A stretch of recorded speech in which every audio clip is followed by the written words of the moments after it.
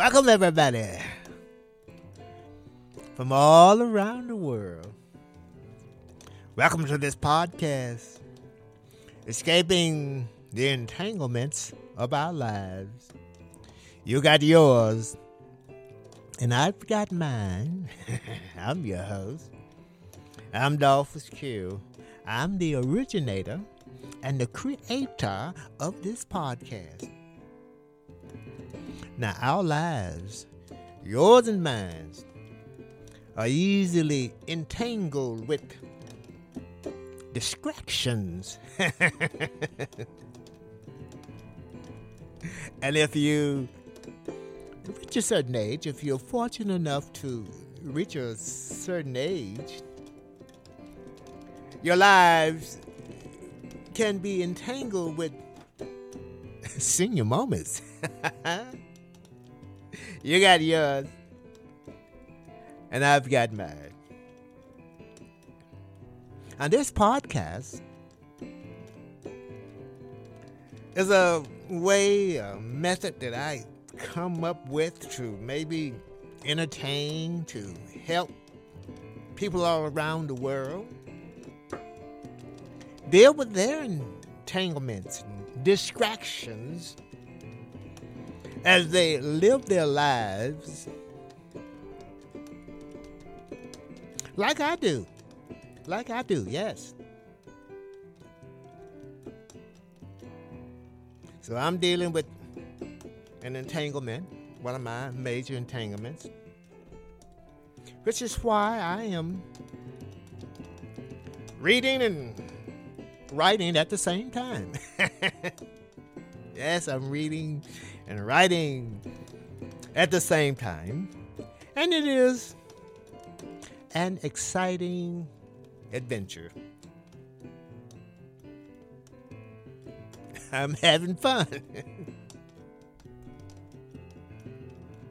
Now, I know it's difficult to deal with some of our entanglements.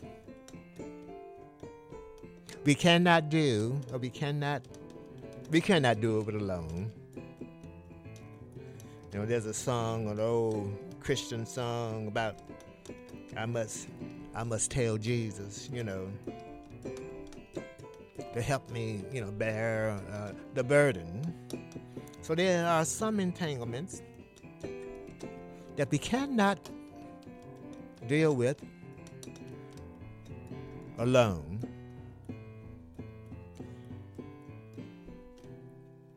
And I would suggest professional help. I would suggest don't be afraid to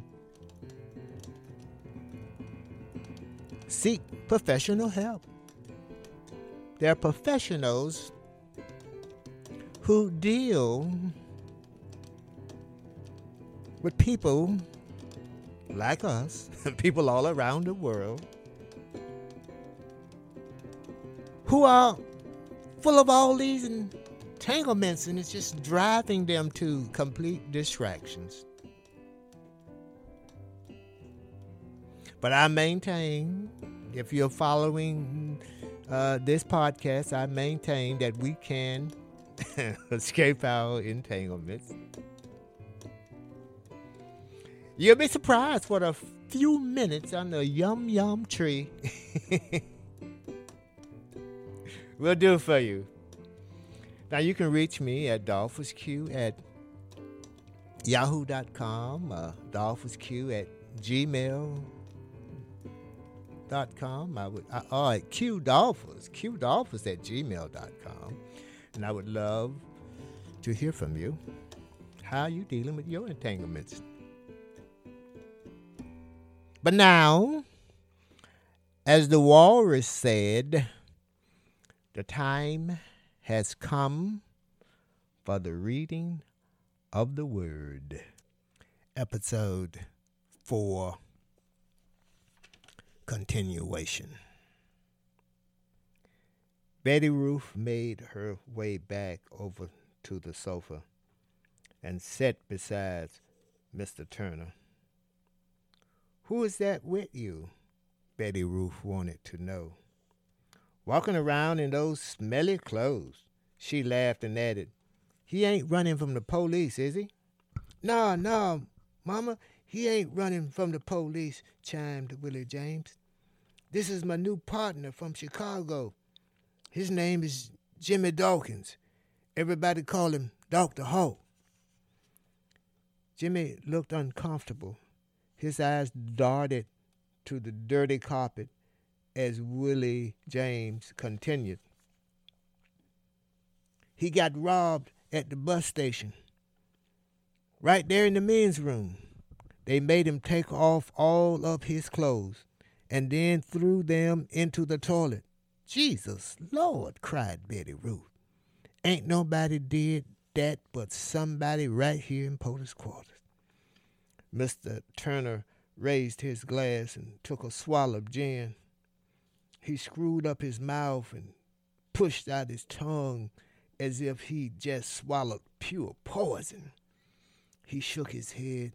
Yeah, baby, you have to be careful around here in Porter's quarters.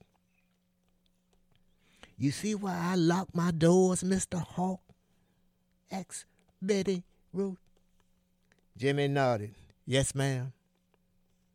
Look like Frankie's clothes might fit him, she said to Willie James. And then to Mr. Turner, what do you think, baby?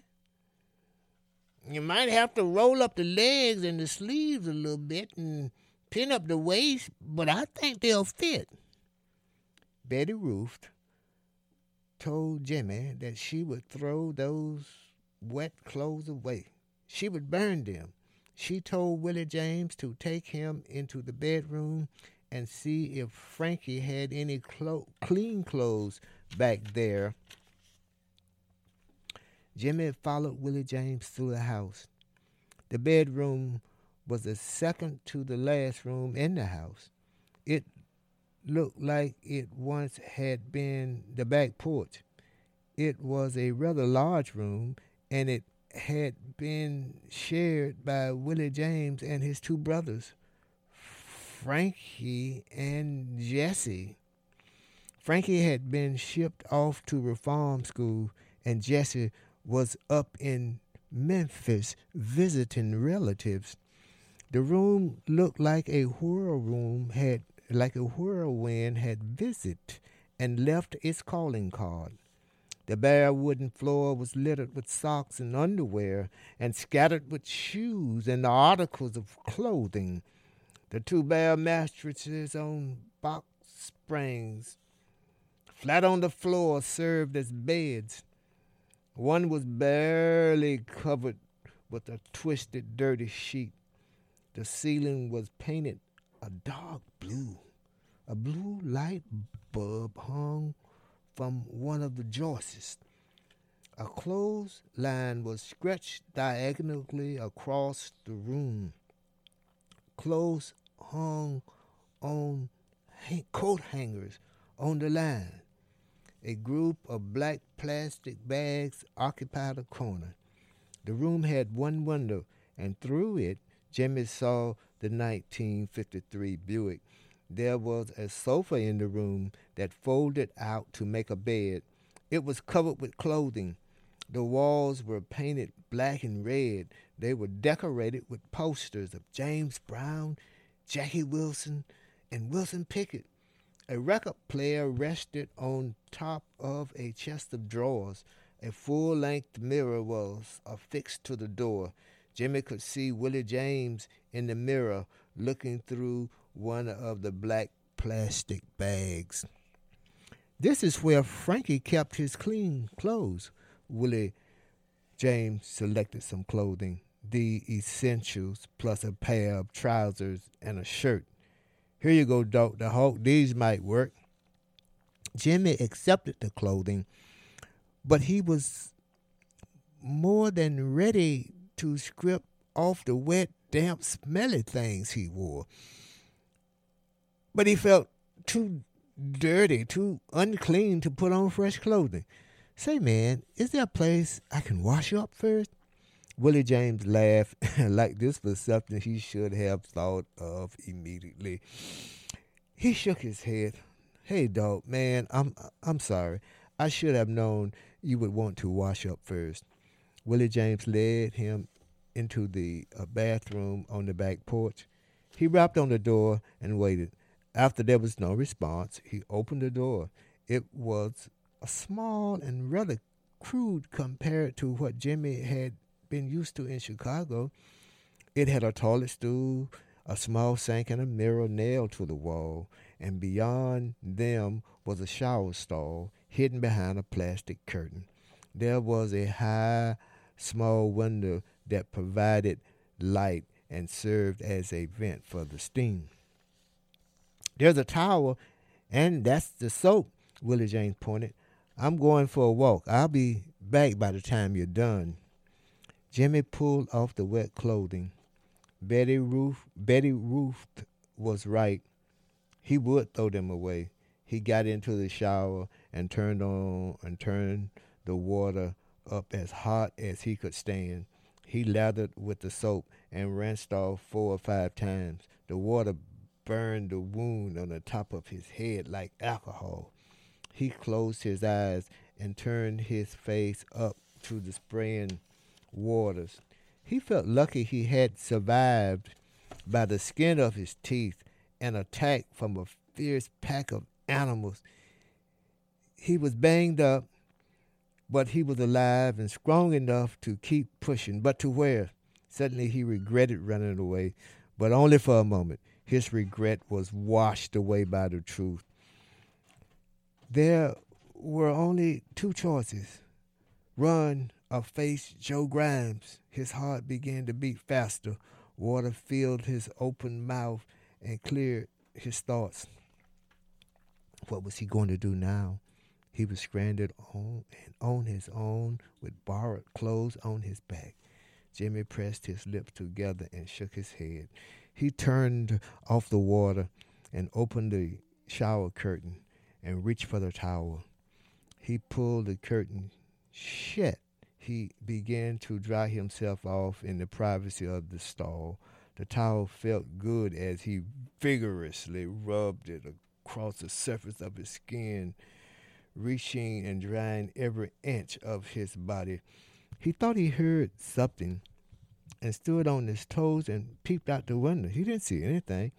He opened the curtain and immediately saw a young girl preparing to use the toilet. They both froze with wide, scratched eyes and open mouths.